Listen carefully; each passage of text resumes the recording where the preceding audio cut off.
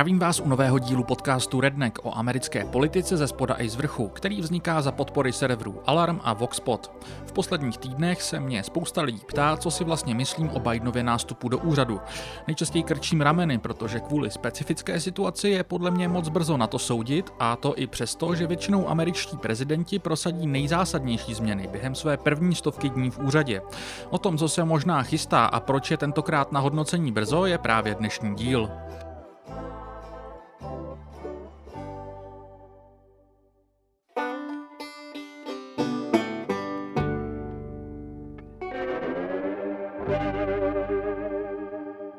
Agenda demokratů v čele s Joem Bidenem momentálně visí v jakémsi mezistavu.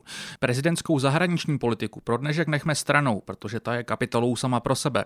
Na domácí legislativní scéně se demokratům pod vedením Joea Bidena podařilo protlačit především koronavirový balík, který jsem tu několikrát zmiňoval, nicméně za chvíli zrekapituluji i pár věcí, které v něm byly. Kromě samotného balíku je podle mě tou věcí, kterou má s Bidenovým nástupem většina Američanů už teď spojenou, postupující očkování. V tuto chvíli by mělo být plně naočkováno něco přes 120 milionů Američanů.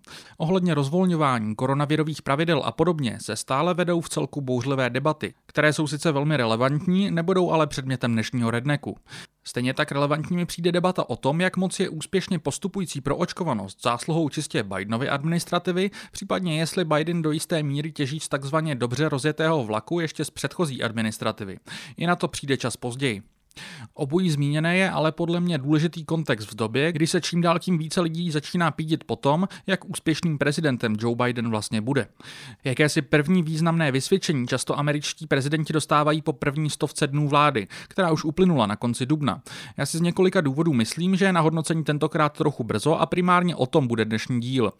Ať už zcela zaslouženě nebo ne, korona balík a očkování představují základ, na kterém teď Joe Biden staví.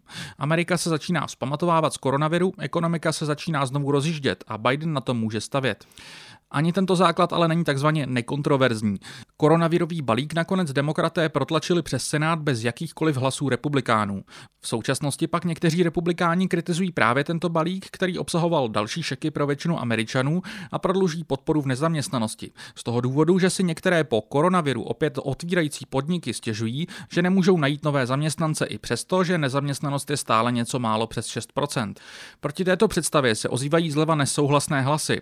Problém není nedostatek zaměstnanců v této zemi. Problém je, že ve státě za státem se po pracujících očekává, že budou pracovat za mizerné mzdy a bez jakýchkoliv benefitů. Tweetoval nedávno Bernie Sanders. Nedostatek je stavem, kdy je nadbytečná poptávka za současné tržní ceny. Mzdy se ještě nedošplhaly na nové ekvilibrium. Jakmile se tak stane, nebude nadbytečná poptávka zaměstnanců. Tím, že situaci nazýváte nedostatkem zaměstnanců, házíte zodpovědnost na zaměstnance, zatímco zaměstnavatelé trvají na vyplácení mizivých mezd, vysvětluje profesor ekonomie Hal Singer. A někteří zaměstnavatelé už na to reagují. Například fastfoodový řetězec Chipotle, který má asi 65 000 zaměstnanců, v půlce května oznámil, že zvedne mzdy alespoň na $15 za hodinu. Firma zároveň chce během letošního roku najmout dalších 20 000 zaměstnanců a otevřít 200 nových poboček. To všechno jsou ale primárně efekty odeznívání koronaviru. Biden a demokraté před sebou mají v celku ambiciózní agendu, která bude předmětem vyjednávání následujících několika měsíců. Právě tuhle agendu bych vám tu chtěl dneska stručně představit. Nicméně nejprve je tu výrazná poznámka pod čarou. Momentálně to vůbec nevypadá na to, že by Bidenovi s prosazením jakýchkoliv těchto zákonů chtěl pomoct být jediný republikán v Senátu. To je zatrvání aktuálních senátních pravidel a rozložení sil problém. Možná si vzpomínáte na můj nedávný díl o filibustru. Pro připomenutí jde o senátní proceduru, která umožňuje menšinové straně blokovat návrhy, které nezískají nikoliv jen prostou nadpoloviční většinu hlasů, ale 60 hlasů ze 100 senátorů. V posledních 15 letech se především vlivem šéfa senátních republikánů Mitche McConnella z filibustru stal naprosto řadový nástroj a trvá to tak dodnes. V této patové situaci je v podstatě jedinou možností, jak by mohli demokraté většinu zákonů, které budu dneska zmiňovat, reálně prosadit to, kdyby se odhodlali ke zrušení nebo razantnímu vykuchání filibustru. Proti tomu se ale staví konzervativnější demokraté v Senátu. Bez jejich hlasů nic takového nebude možné. Nacházíme se tak teď v takové zvláštní situaci, kdy je sice na jednu stranu kvůli nezvyklým okolnostem trochu brzo na to hodnotit podstatný začátek Bidenova úřadování. Na stole je velmi ambiciózní agenda, ale je u ní velmi představitelné, že na stole i jen zůstane. Je to trochu jako s tou slavnou Schrödingerovou kočkou. Jestli se Biden a demokraté odhodlají ke zrušení filibastru, bude hodnocení začátku jeho úřadování vypadat dost jinak, než jestli se k tomu nakonec neodhodlají. Samozřejmě ani zrušení filibastru by neznamenalo nutně hned to, že by všechny dnes probírané zákony byly schváleny v aktuální podobě. Zrušení filibastru by značně proměnilo dynamiku v Senátu. Někteří komentátoři spekulují o tom, že by paradoxně tento krok mohl dovést republikány k vyjednávacímu stolu, jelikož by věděli, že hrozí, že si jinak demokraté schválí své zákony bez jejich vkladu. Zároveň by ale paradoxně ještě posílila moc v rukou konzervativnějších demokratů, jako je Joe Manchin nebo Kyrsten Sinema. O jejich přízeň by se i nadále museli progresivnější demokraté ucházet. Teď ale můžeme jenom spekulovat a podívat se na to, co je případně ve hře.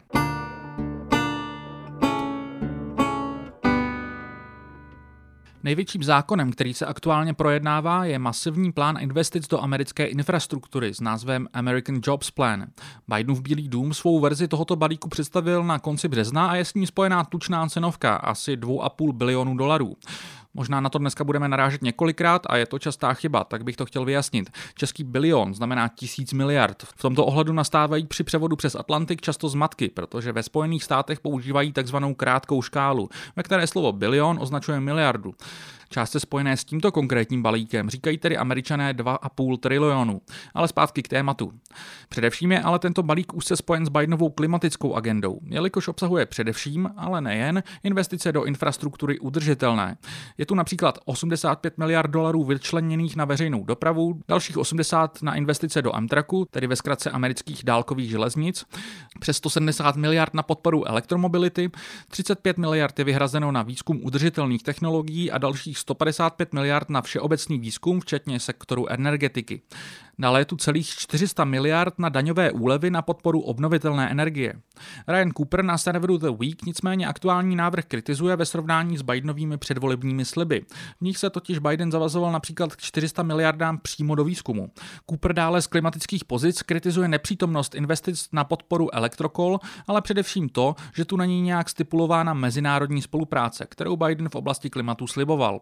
To je možná pravda, ale nevím, jestli Cooper štěká na správném hrobě, když se bavíme o balíku investic do domácí infrastruktury. Celý balík ale není spojen jen s klimatem. Je tu 250 miliony na bydlení, plán slibuje posílit americkou internetovou síť, která je na mnoha místech značně děravá. Je tu 100 miliard na rekonstrukce veřejných škol, 300 miliard na investice do výroby, ale především 400 miliard na péči o seniory a lidi s postižením. Pak jsou tu samozřejmosti jako přibližně 100 miliard na opravy silniční infrastruktury, rozvodů vody se zaměřením na odstranění olověných trubek nebo renovaci elektrické sítě. O přesné podobě balíku se především ale stále jedná a není vůbec jasné, jak vše nakonec dopadne. Klíčový senátor Joe Manchin se sice nechal slyšet, že je pro masivní investice do infrastruktury, ale cuká se, co se týče finální velikosti balíku, či případného zvyšování daní s ním spojeným. A stejně tak představy, že by zákon byl prosazen jen díky hlasům demokratů. Možná i proto se alespoň zatím Biden zjevně pokouší hrát o přízeň nejen Manchina, ale teoreticky i některých umírněnějších republikánů. Proto je ve hře i možnost, že bude návrh nakonec osekán na razantně menší podobu, na které se alespoň částečně shodnou senátoři z obou stran. Republikáni jsou údajně ochotní investovat maximálně 800 miliard a podobně jako u Manchina jsou pro ně nepřijatelné rušení nejrůznějších daňových úlev a podobně. Teoreticky by tak tento balík mohl být rozdělený na dvě části. Na jednu osekanou by se Biden soustředil teď a snažil by se jí prosadit s republikány. Zbytek by se pokusil případně prosadit později jen díky hlasům demokratů, ať už po osekání filibastru nebo za pomocí procedury tzv. Budget reconciliation, kterou demokraté použili u koronabalíku a která má ale značné limity. I kdyby se to takto nakonec nepodařilo, bude se mu snáze argumentovat před centristickými demokratickými senátory, že pro podporu od republikánů udělal maximum, ale nedalo podařilo se s nimi dohodnout.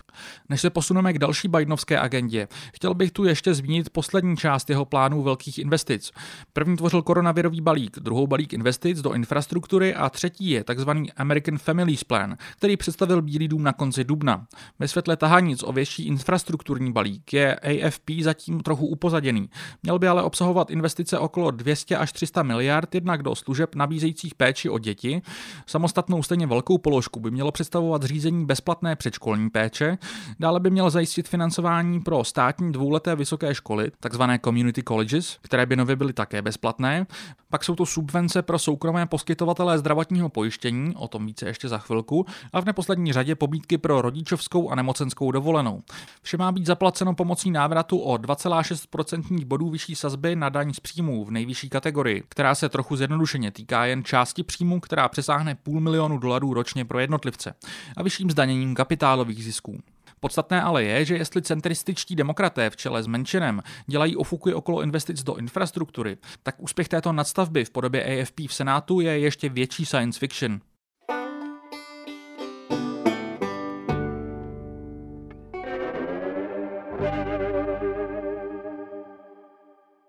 Dále mají demokraté na Kapitolu před sebou reformu volebních zákonů s názvem For the People Act. Ten si možná letmo pamatujete z konce nedávného dílu právě o volebních zákonech, ale osvěžme si paměť.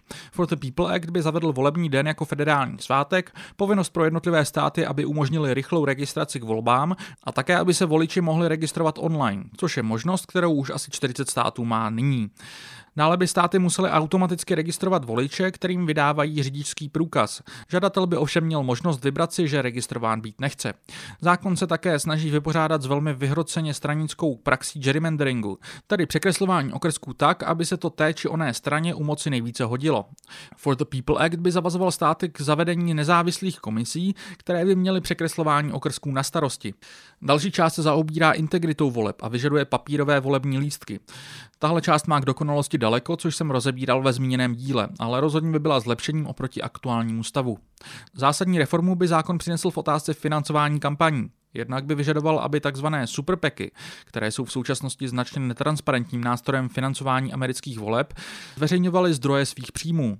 Zároveň by se pokoušel zvýhodňovat malé dárce, jejichž dary by z veřejného fondu, naplňovaného z pokut za překračování volebních zákonů, dorovnával v poměru 6:1.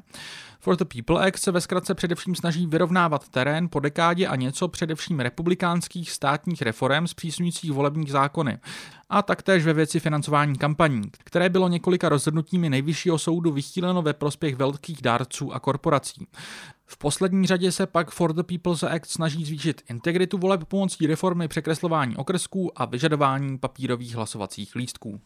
Jednou z překážek k prosazení tohoto zákona je opět Joe Manchin, který paradoxně připojil svůj podpis k původnímu návrhu For the People Actu v roce 2019. V aktuální situaci ale Manchin opět zdůrazňuje potřebu podpory pro zákon z obou stran, chce se vyhnout rušení filibusterů a navrhuje proto jiné řešení. Tím by byl o něco úžeji vymezený John Lewis Voting Rights Act, pojmenovaný po aktivistovi a kongresmenovi, kterého si možná můžete pamatovat z předminulého dílu. Tento zákon by de facto renovoval Voting Rights Act z roku 1965 v souvislosti s vykucháním jeho funkčnosti americkým nejvyšším soudem. Jednak by ale jeho implementace trvala značně déle a jak jsem zmiňoval, je tato varianta daleko méně dalekosáhlá. Zároveň přes Manchinovo přesvědčení, že pro John Lewis Voting Rights Act je schopný sehnat hlasy desítky republikánských senátorů, já o tom dost pochybuji.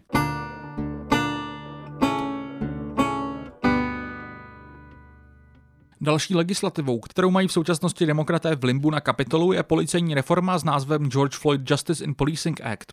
Joe Biden a Kamala Harris tuto legislativu zmiňovali ve svém proslovu po vyřčení rozsudku nad Derekem Chauvinem, který byl před několika týdny shledán vinným z vraždy právě George Floyda. Kamala Harris se ještě jakožto senátorka měla podílet na vypracování tohoto návrhu. V návrhu je celá řada ustanovení, po kterých se aktivisté volající po policejních reformách pídí už delší dobu. Mezi ty drobnější patří povinnost zavedení bodycamu a dashboardcamu.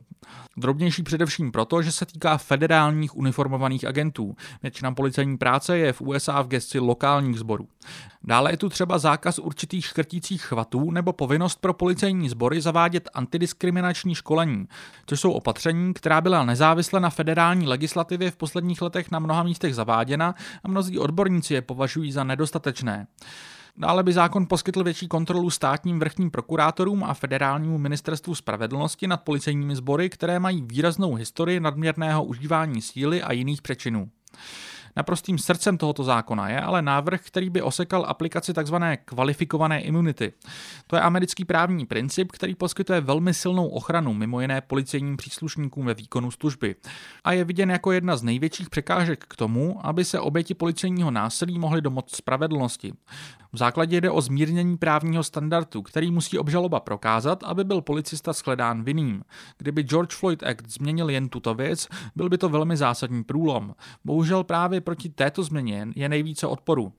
Pro většinu republikánských senátorů představuje něco, čeho se absolutně nechtějí dotknout. O co hůř, v rozhovoru pro CNN řekl demokrat Jim Clyburn, že by byl ochotný reformu kvalifikované imunity obětovat, což nevěstí pro osud tohoto ustanovení nic dobrého. Americká veřejnost zůstává přitom reformě policejní práce stále spíše nakloněna.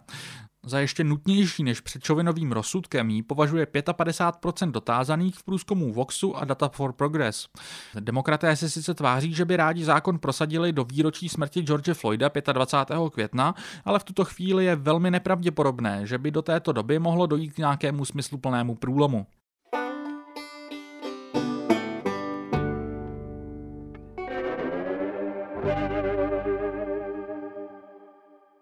Poslední velkou legislativou, která momentálně visí v Kongresu, je Protecting the Right to Organized Act, zkráceně PRO Act, který si klade za cíl vystužit americké pracovní právo, respektive odborářská práva.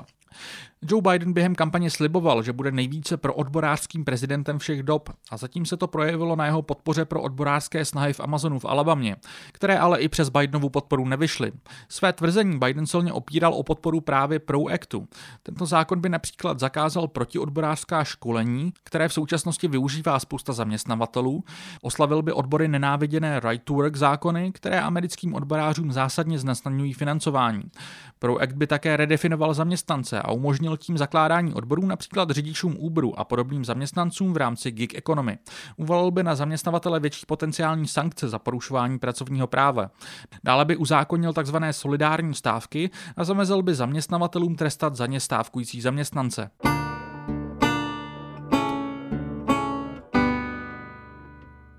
Z tohoto legislativního bezčasí vyplývá, že k nástupu Joea Bidena má americká levice poněkud ambivalentní vztah. Nejlépe to jde podle mě vystihnout dvěma citáty. Jedním od Alexandria Ocasio-Cortez, druhým od Bernieho Sanderse. One thing that I will say is that I do think that the Biden administration and President Biden has definitely exceeded expectations that progressives had. I'll be frank, I think a lot of us expected a much more conservative administration. Bidenova administrativa a prezident Biden rozhodně předčili očekávání, co do ní vkládali progresivci. Myslím si, že spousta z nás očekávala daleko konzervativnější administrativu, řekla AOC na konci dubna na jednom virtuálním meetingu. AOC se vyjadřovala právě i k rozjednaným neschváleným zákonům. Minimálně od části americké levice za to ale například na sociálních sítích schytala. Pocity této pesimističtější skupiny naopak vystihl Sanders, který v rozhovoru pro Axios na začátku května vyjádřil svou skepsi nad tempem, s jakým Bidenova administrativa a demokraté na Kapitolu jednají. So how long is too long? The Senate is a very slow-moving process. I would begin, starting this work immediately. If Republicans want to come on board seriously, great. If not, we're going to do it alone. Američané chtějí výsledky, řekl moderátorovi Jonathanu Swanovi. Kongres má legislativní přestávky a je hrozně snadné v něm obstruovat. Senátní proces se pohybuje velmi pomalu. Já osobně bych se pustil do práce okamžitě. Pokud se republikáni chtějí přidat, skvělé. Pokud ne, uděláme to sami. Vysvětloval Sanders svůj pohled na věc. Já souhlasím s tím, že skepse je na místě, a to primárně z dvou důvodů. Dva své volební sliby už totiž Joe Biden pošlapal. Prvním byl jeho slib zvýšit federální minimální mzdu na $15. Nejen, že tento slib naprosto zmizel z povrchu zemského, je to ještě horší. Zvýšení federální mzdy bylo původně součástí zmíněného na začátku března schváleného koronavirového balíku. Proti tomu se u demokratů postavili obvyklí podezřelí, senátoři Joe Manchin a Kyrsten Sinema. A po krátkém procesním handrkování, během kterého mimochodem i republikáni Tom Cotton a Mitt Romney navrhovali alternativní zvednutí minimální mzdy alespoň na $10, vše spadlo pod stůl. Od té doby, jako by se po Bidenově slibu vslehla zem. Podobně je to s Bidenovými sliby ohledně reformy zdravotnictví. Bidenova primárková kampaň stála velmi na opozici vůči Sandersově plánu zřídit ve Spojených státech federální vládou hrazený systém zdravotního pojištění, tedy plán, který je známý jako Medicare for All. Oproti tomu Biden navrhoval o poznání konzervativnější variantu, které se ve Spojených státech říká Public Option. Navazuje na Obamovu reformu zdravotnictví a ostatně i přímo Obama jednu dobu sliboval jí zavést. Oproti Sandersově variantě, která by ze zákona přesunula veškeré pojištění ze soukromých pojišťoven do veřejné sféry, by Public Option znamenala jen zavedení veřejného, vládou spravovaného plánu zdravotního pojištění, který by byl přístupný všem jako alternativa k stále fungujícím soukromým pojišťovnám. Příznivci Medicare for All tuto Public Option často kritizují s tím, že postrádá výhody zjednodušení byrokracie, které by podle nich přinesl jednotný veřejný systém. Každopádně tato přestřelka byla naprosto bez pochyby největším tématem loňských demokratických primárek a Biden ji před demokratickými voliči de facto vyhrál. Člověk by tak možná čekal, že vystužení zdravotního systému pro Bidena v době dojíždějící globální pandemie bude velkou prioritou, ale není tomu tak. O zavedení Public Option jeho administrativa takřka vůbec nemluví a Biden ji nezmiňoval ani ve svém dubnovém vzletném projevu před kongresem. Místo toho v rámci American Families Plan Biden chce cpát další stovky miliard v subvencích pro soukromé pojišťovatele.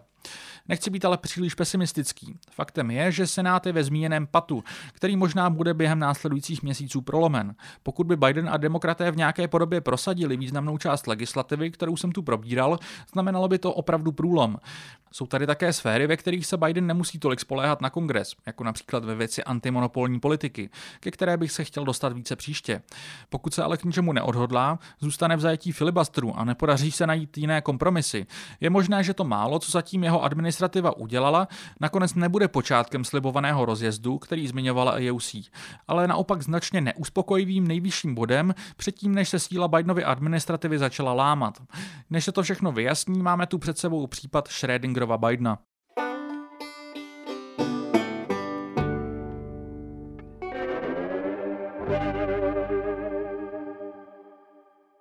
Na závěr bych vás chtěl vyzvat, abyste se přihlásili k odběru mého Substacku, který najdete na adrese redneck.substack.com. Tam mi můžete psát feedback, což můžete udělat stále i na facebookové stránce podcastu, kterou najdete pod zkratkou RDNCK, nebo na mailu schneider@a2.cz. Substack tohoto podcastu je zároveň nejpřímočařejším způsobem, jak mě můžete podpořit, a najdete na něm také občas exkluzivní články. Ale stále platí, že tento podcast by nevznikal bez podpory Alarmu a Voxpotu, a proto prosím nepřestávejte podporovat právě tyto servery. Přispět na jejich chod můžete na jejich webech, tedy na advalarm.cz a voxpot.cz. K odběru tohoto podcastu se můžete přihlásit na zmíněném Substacku, Soundcloudu, Spotify, Apple Podcast nebo například Player FM. Zatím se pro dnešek loučím a těším se zase příště.